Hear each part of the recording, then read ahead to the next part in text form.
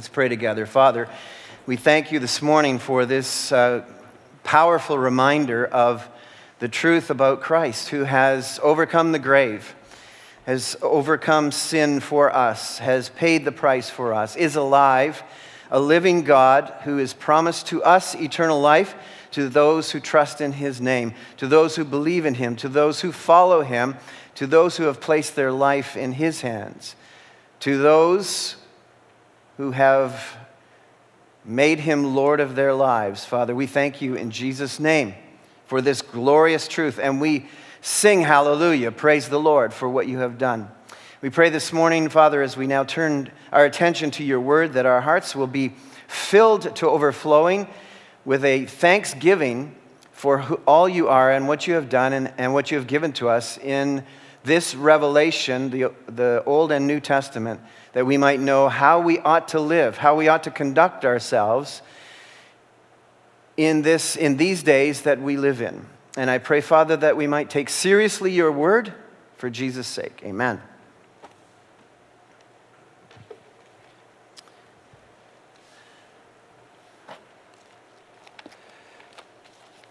So this morning,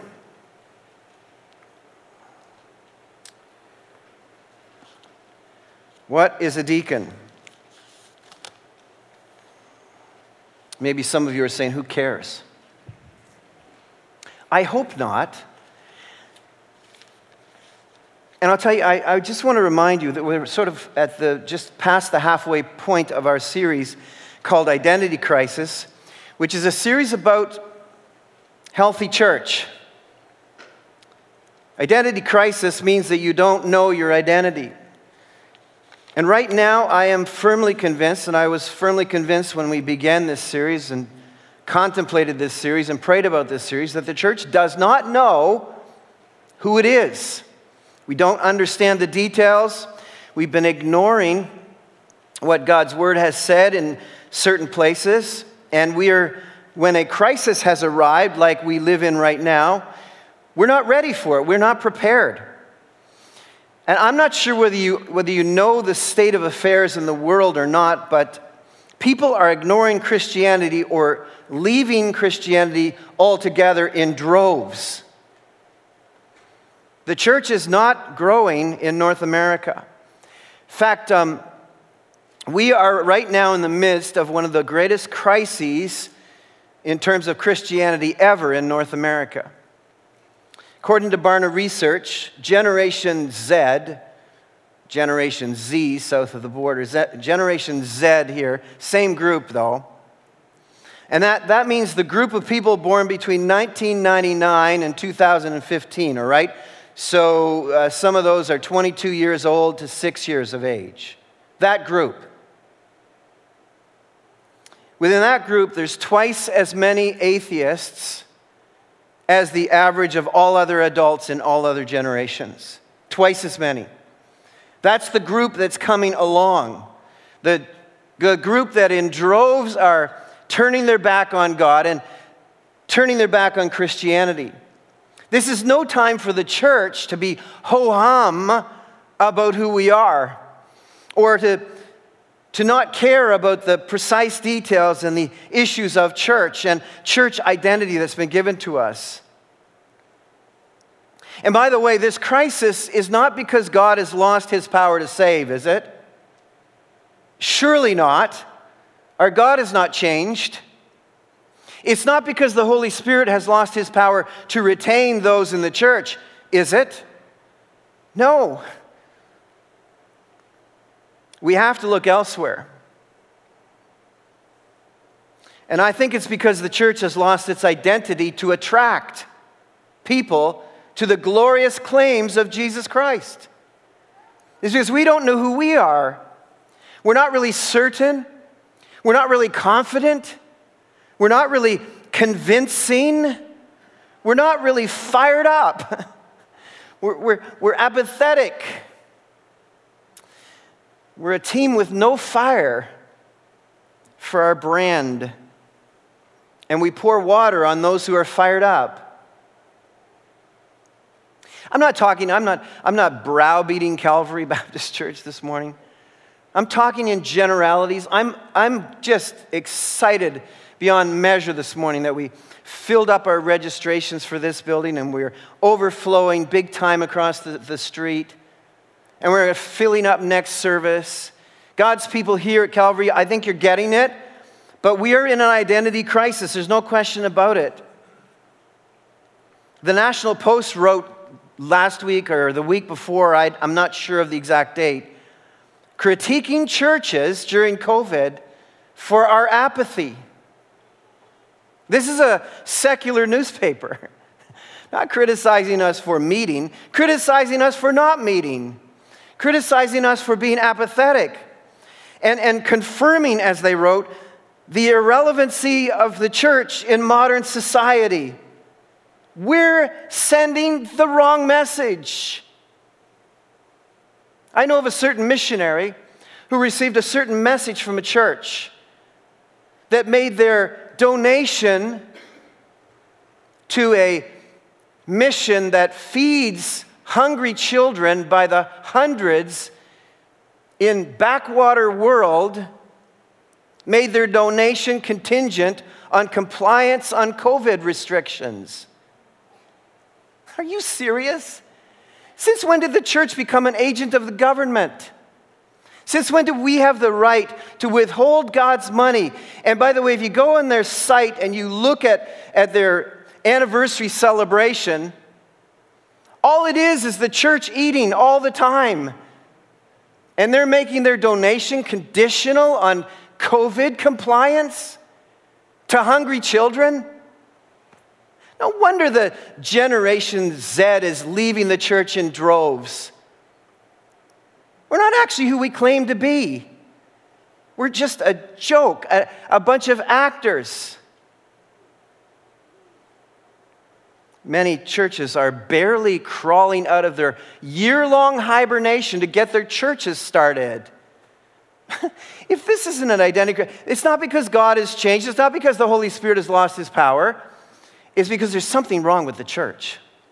There's something wrong with God's people. We aren't fired up, and it starts by getting fired up about who we are and about whose we are and about getting the details right, because the details matter to God. Believing in the details matter to God. Well, end of mini sermon. That's in case you were thinking, who cares about deacons? Everything in God's word should fire us up. Everything. Every opportunity to open God's word and read what God has written to us and see the revelation of his details on how we should live should fire us up every time. So let's get fired up about God. Let's get fired up about his word. Let's get fired up about his details. Because I'm excited about what God has to say about deacons, and I can't wait to share it with you this morning. I've been studying some things, and when people ask the question, what's the role of a deacon, and you ask that on the street, most people would say, I don't even know what a deacon is. What are you even talking about? But sadly, within the church, there's a lot of people, I don't even know what you're talking about. Is a deacon my political representative at the decision-making table? Oh, Lord, help us if you think that. Is a deacon part of a corporate board of directors representing the shareholders of the corporation? Gasp. Is he the boss of the staff, making sure that the pastors are doing their work? I've heard that said before. If you need deacon bosses to make sure your pastors are doing their work, fire your pastors. You got the wrong guys. Can a female be a deacon? Now, wait a second. Now you're stepping. What does the Bible say? Turn your Bibles to 1 Timothy chapter 3, please. There's not a lot said about deacons in the Scriptures. But I can tell you that I was doing a little work this week on parallel structures, leadership structures in the Old Testament versus the New Testament, and I discovered some things that were pretty cool that I hadn't really noticed before about the continuity between the Old Testament and the New Testament in terms of leadership structure. I was quite surprised. So let me share with you what I noticed. At the very beginning, of course, you have this patriarchal structure in the Abrahamic covenant where the patriarchs were the priests of the families of God's people. But the priesthood goes back very early when you have the priest of Melchizedek, the priesthood of Melchizedek. But that patriarchal structural leadership transitioned to Moses and the Sinaitic covenant, and at that point, there was a defined structure established with details in the Old Testament. And those details were that there would be a high priest who was the divine representative. There would be priests who would be functionally responsible for sacrifices in lieu of the coming of Christ, who would be the final sacrifice. And then you had Levites who were assistants to the priests, who had a function of assisting. And interestingly, in Exodus 19:6, the people of God are called a kingdom of priests. So this isn't just a New Testament concept. This is a continuity concept. This is how God has always viewed his people, as priests with access to the living God, you see.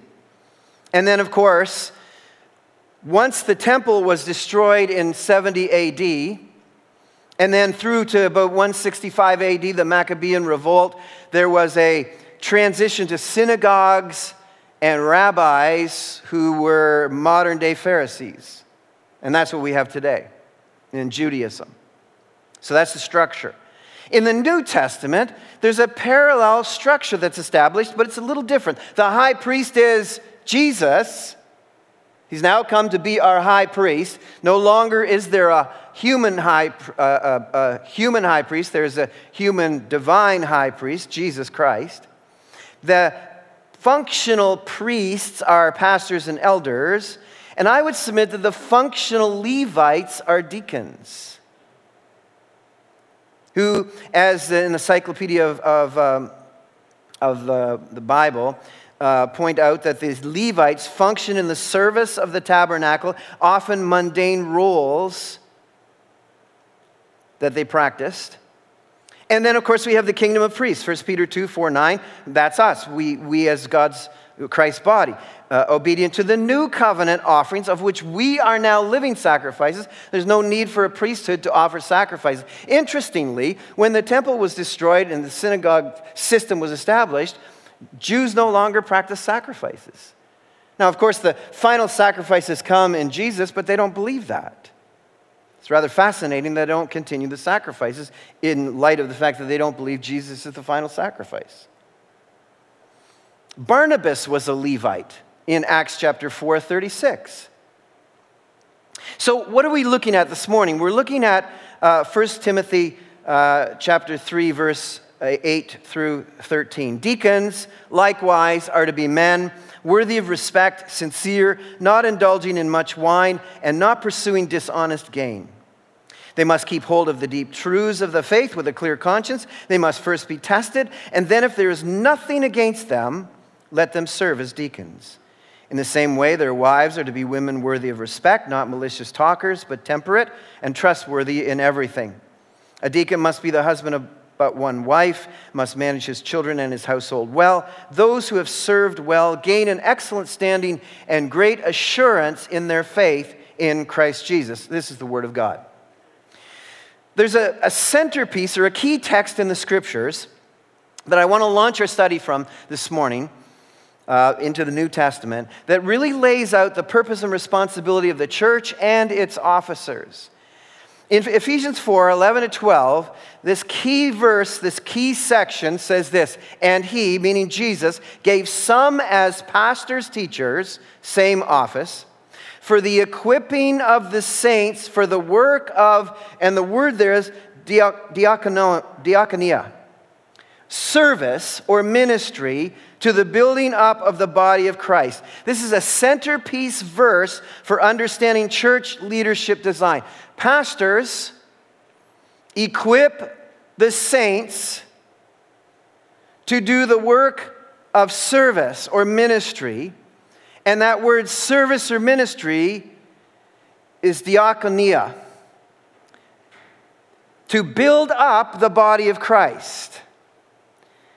So, equipping is what pastors do, and diakonia is what all the saints do. All of you serve. All of you do ministry to build up the body of Christ.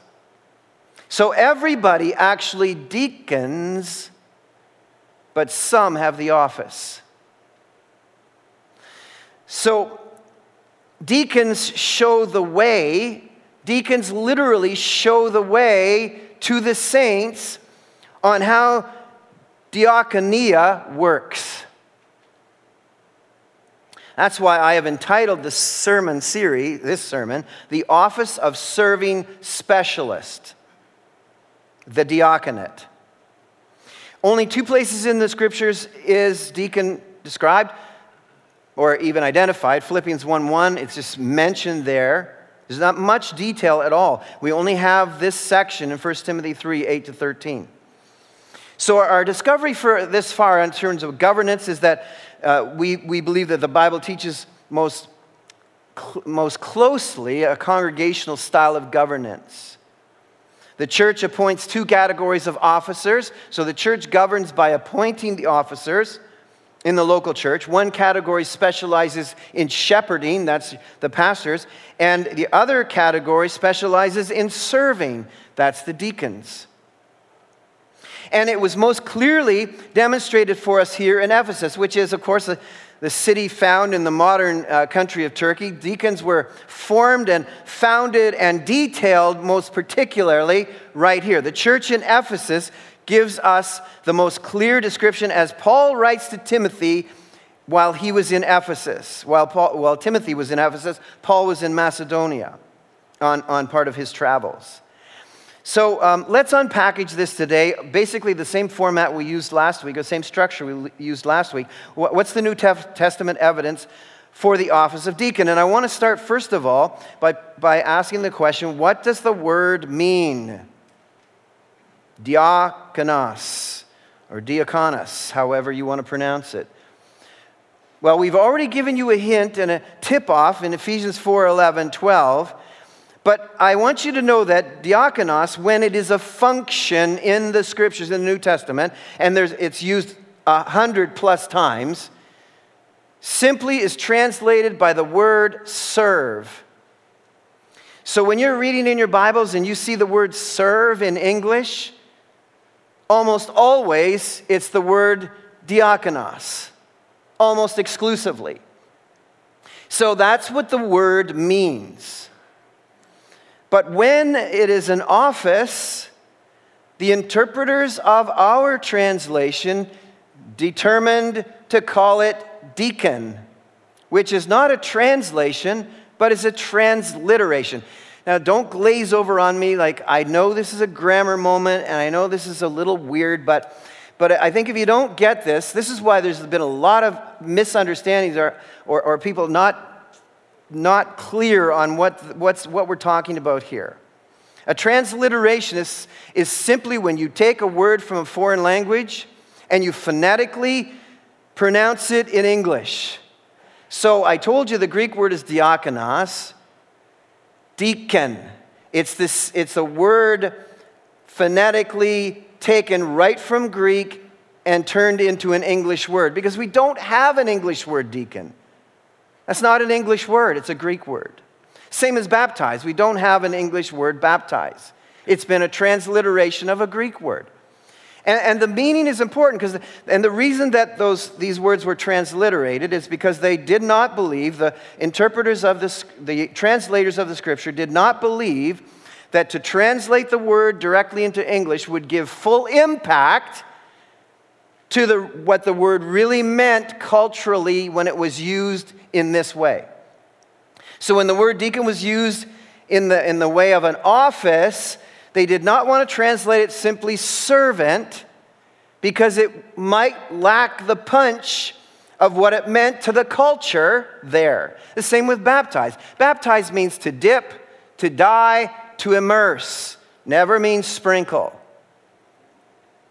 But the full and powerful meaning, I mean, if you had said, go make disciples and dye them in the name of Jesus Christ, or dip them in the name of Jesus Christ, it would have been helpful for we Baptists to say, we told you so, but that's not what the translators of the scripture did. So they did the same with deacon, okay? So we have to look at the action in order to understand the full implications of the word. And we get an idea in terms of the evidence of the office of deacon, because we have to ask, well, where did it originate? Well, we've discovered that in the Old Testament it probably originated from the office of Levite, but we also see that it moved its way into the New Testament in Acts chapter 6. In those days, when the number of disciples was increasing, the Grecian Jews among them complained against the Hebraic Jews because their widows were being overlooked in the daily distribution of food. So the 12 gathered, meaning the disciples of Christ, gathered all the other disciples who were now followers of Christ together and said, it would not be right for us to neglect the ministry of the word of God in order to wait on tables. Brothers, choose 7 men from among you who are known to be full of the Spirit and wisdom. We will turn this responsibility over to them and will give our attention to prayer and the ministry of the word. Most people really believe that the office of deacon had its most primitive beginning in the New Testament right here, where this responsibility of assisting or table waiters was a deacon prototype. And some have discovered that deacons wait at widow's table, elder's table, and the Lord's table. And so there is this idea of assisting in these most important realities to free up the original disciples to the Word of God in prayer. So the word diakonos is even used in Acts 6, qualifications of certain men required for this responsibility. Why men? Well, if you look at the text in particular, there's 2 criterion that are specific in verse 12. A deacon must be the husband of one wife and must manage his children well. So we're looking at the similar thing to elders that we studied last week. Once again, I believe the scriptures require males to fit this role, to fill this role, because of these 2 key qualifications. Remember that the church is modeling the excellence of God. The church is modeling the excellence of God's creative design. We are placed here to represent God, represent God's ways, represent God's identity to our world. We are role models of God's design. We are not setting some sort of agenda for progressive ideas. It's not what God had in mind for the church. The church is to model the transcultural identity of God's creation, design, God's model, and God's relationship, Christ's relationship to the church.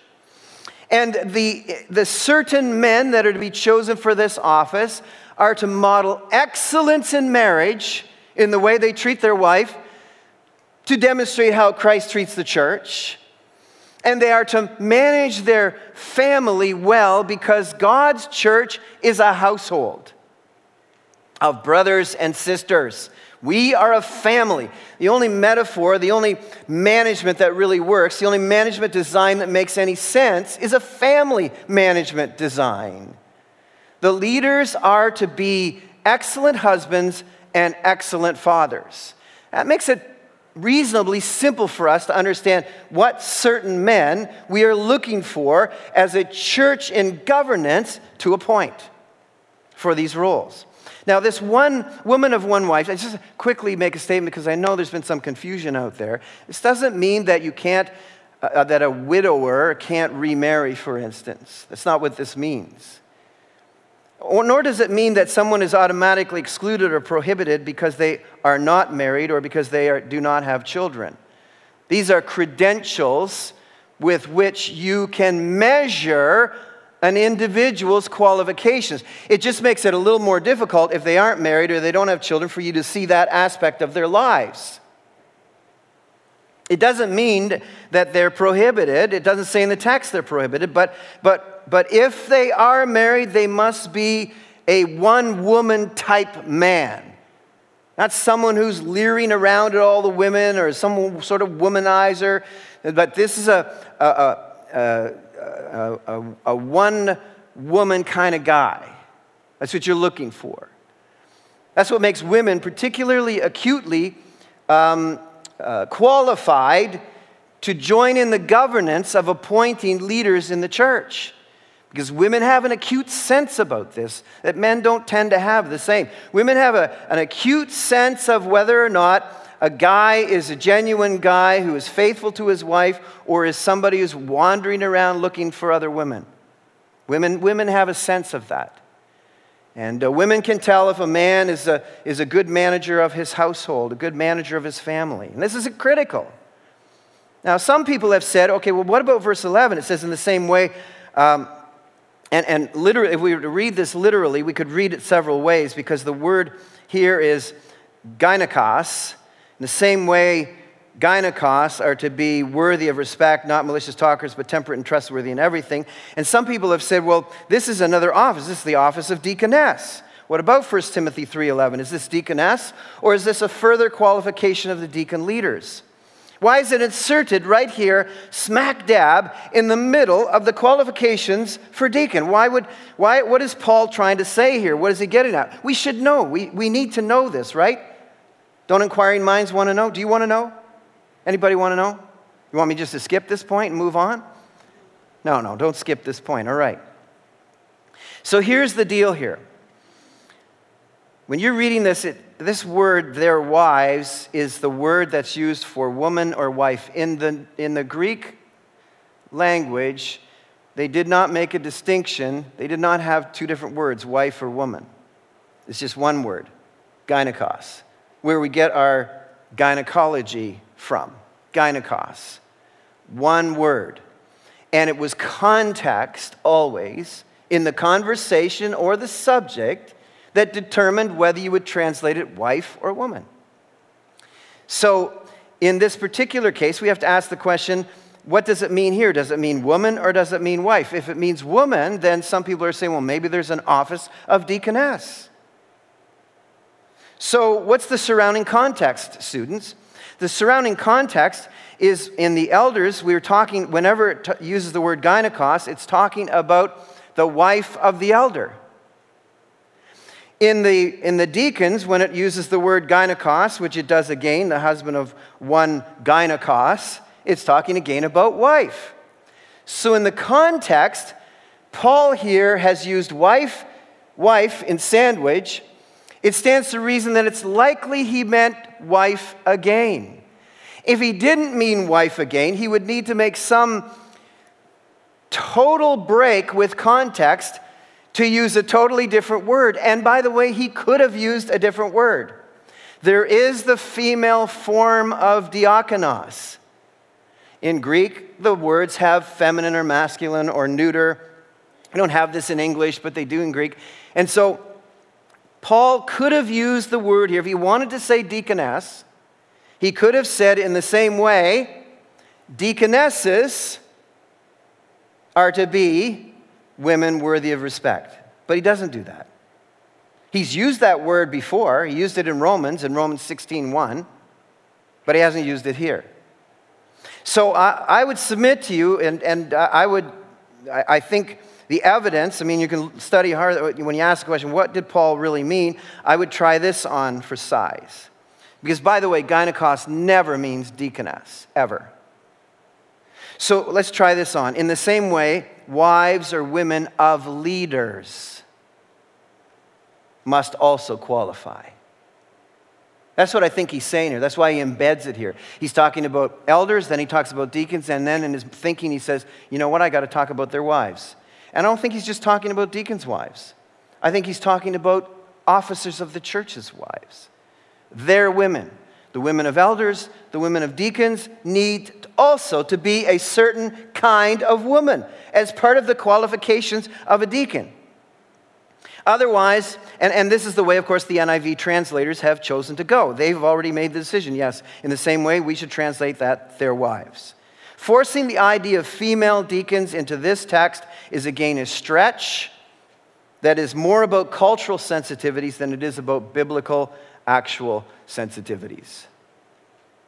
Keep in mind, our mission, our assignment as a church, we are the manifold wisdom of God's creation and new creation to all who observe the church. That's how we glorify God. By demonstrating the manifold wisdom of God in His creation design and of God in His new creation design, the church and Christ, male and female. And beloved, is it not intuitively and abundantly obvious to us that when that design is ignored, as it is in our culture, that it's the disaster out there? For you young parents who are going to be taking your children to public school and having to fill out an application that has 13 genders on it or more for you to pick from, dozens of sexual orientations for you to choose from, to put the check mark on beside your child. And by the way, if you choose for them wrong, the school itself may take you to account to our government. Is it not intuitively obvious that the last group standing for sanity in our world is actually the church? And the design that God has given to us, if we let this go because of some sort of malformed cultural sensitivity, we have lost everything. And I have watched in my generation, my own lifetime, evangelical denomination take these details that God has given to us and take an approach, well, maybe they're not so important. Let's not get all fired up about this. Let's be people of a modern look. I have watched them tank in morality over one man's lifetime. So, what men?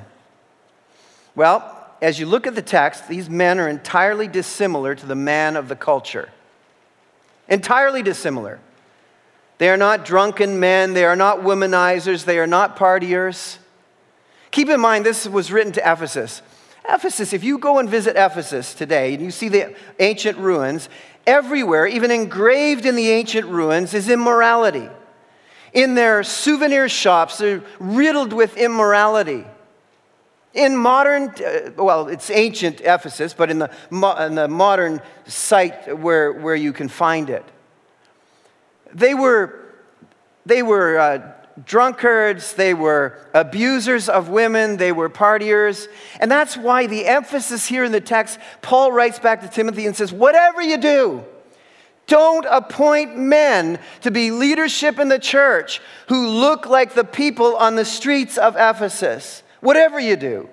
They can't be drunkards, and they can't be abusers of women, and they can't be partiers. They should not be womanizers. These should be men of high moral standards. They should be entirely dissimilar to the man of the culture. And when I see churches trying to bring into their midst in leadership men more culturally minded, men more cultural, it's the exact opposite of what God has called us to do. Not men of the culture. It doesn't mean men that don't understand the culture. It means men that are not like the culture. But rather, they're to be entirely similar to elders. Entirely similar, except for teaching and overseeing. That's the only difference. They are to be entirely similar. In fact, the word here, respectful, deacons are to be men worthy of respect. That word respectful is semnos, where we get our word seminary from. Semnos. That word means reverent. Like the title of some of our pastors, like Reverend Rick. Deacons are also to be reverend. So they are to be men of spiritual excellence, examples of spiritual excellence. Now, they can be younger than the elders because they're not elders. So if you're wondering about age, there's no age stipulation that's put on here. It's a quality of man. It's not an age stipulation that's placed here. They need to be sincere. That means not double-tongued, not two-faced guys. They don't say one thing to one person and another thing to another person. Why should you know this? Because you're the ones who appoint them. They're to be trustworthy, particularly good handlers of money. They don't use the office of deacon for personal gain. They're to be men who, in verse 9, who have no conflict in their faith. They're settled in the gospel. They're settled in their convictions. Their belief and their actions are not in conflict. You don't hear them say one thing and see them living a different way. They're to be theologically time-tested, verse 10. Theologically time-tested, observed. It's like you assay a metal. When you test a metal to see how firm, how pure it is, how right it is gold gold or not? Is silver silver or not? You assay the metal. That's that word that's being used here. You assay the man to determine whether he actually qualifies as a spirit-filled man of God. That's who a deacon is. What do these men do? We don't know. We don't know. No, it's a mystery. There's nothing whatsoever in the New Testament that tells us what deacons do. There isn't. If you can find something, please tell me. All we know is there's servant specialists. But we have a pretty good idea of what needs to be done in a church, right? So it seems that assisting elders makes sense, assisting the pastors, based on the record of biblical leadership structures that we have in the Old Testament through the ages. So in this service specialization, it would seem that they have a support role. They look after the property and the assets of the congregation, the assembly. They look after the finances of the assembly. They are responsible for the needy and to take care of the poor and to make sure the poor are looked after. They're to take care of crises so that elders can do their job to study the Word of God and bring the truth of God's Word to you in prayer and vision. They're to be risk administrators. It seems to me that those are the kinds of roles that we don't have, in God's infinite wisdom. He didn't give us a playbook for deacons so that they would be free to do many things where they can be of use to the congregation, but not shepherding and not leadership or oversight over the congregation. That's the elder's responsibility. John Piper, in his book, Rethinking the Governance, writes this: the deacon office exists to assist the leadership of the church by relieving the elders of distractions and pressures that would divert them from the ministry of the word and prayer and the general visionary oversight of the church. If John Piper says it, it's settled. I believe it. It sounds good to me. Caring primarily for the material, physical, temporal, and recently legal needs of the congregation. Important things that elder priorities can't get to, just don't have the time to get to, and are important and must be done, have to be done. So at Calvary Baptist Church, deacons bear, by the way, I don't know if you know this, they bear the legal responsibility for you. And it's a tremendous responsibility to carry. And you need to thank these men for their willingness to put their own lives in risk, and the risk increases in these days. So we appreciate the deacons very much, and I hope you do, and I hope you thank them. I hope you pray for them, and you love them, and you tell them often how thankful you are for them. So what should the church do? Well, I've kind of jumped ahead a little bit. What should you do? The men of this church should make themselves ready and available to possibly be appointed as deacons. Every man here should be making himself available. Every member of this congregation, that means getting yourself in a position spiritually to be tapped on the shoulder by the Holy Spirit to take this office responsibility. Every man should be doing that. Secondly, you as a congregation should appoint biblically qualified men to be deacons. We have a deacon search committee here all year long. You can be connecting with the deacon search committee, observing men, taking this responsibility that you have seriously, and report men to the deacon search committee who you think should be appointed to this role, this position. You should support their spiritual influence in your lives. They are examples, and you should support that. God endorses this service of leadership very highly, and so should you. You can check that out in verse 13. Those who have served well, or literally deaconed well, gain an excellent standing and great assurance in their faith in Christ Jesus. You should pray for your deacons. Spiritual work by spiritual men requires us to pray for these men. And then serve with them. Serve with the specialists. Deacon with the deacons. That's what this literally means. Deacon with the deacons. The extent of any church's impact in our world today is based on how full, how total, how all in is the congregation itself. We are limited at Calvary only in the reticence you have to serve. As all of you serve with passion and with fire for the Lord, there is no end to what God can accomplish through us. We are limitless in what God can accomplish. But to whom much is given, much is required. So once again, as we leave actually this section of governance, we're finished this with a 3-part series on governance. This completes it. Why precision? Because God is a God of detail. You can see that in creation.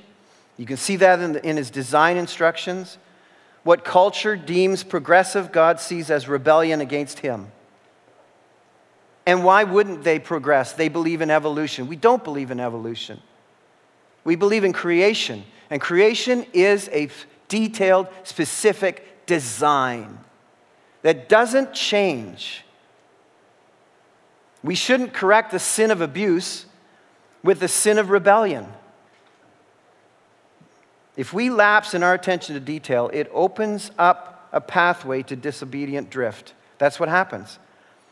And worship of God becomes replaced with worship of man. Man's ways, man's ideas, man's improvisations or women's improvisations. That's rebellion against God. That's not worship. We aren't smart enough to reinvent culture. We aren't smart enough to reinvent male and femaleness. This is God's design. And to tamper with these details is to reject God. And so, may God help us to continue to trust and follow his ways. Let's pray together. Father, thank you for your instruction to us. Thank you for this beautiful morning that we've had together in your presence, partaking together the special presence of Christ among us, worshiping you, lifting up our hearts and our voices. Oh God, thank you for meeting with us, gathering God's people, assembling back, bringing people back to the assembly. Oh God, we thank you. And we pray, Father, that we will take very seriously the details of Scripture and realize that we are truly the manifold wisdom of God in this earth, demonstrating the wisdom, the brilliance of God in creation, the brilliance of God in the new creation. That's how we glorify you. Lord, God help us. God help us to continue to glorify you and to not grow apathetic, but to be fired up for the things of God, because a generation is walking away from any interest whatsoever in God. These are crisis moments, oh Lord. I pray that you would light a fire in the church of Jesus Christ. For your great name's sake, I pray. Amen and amen.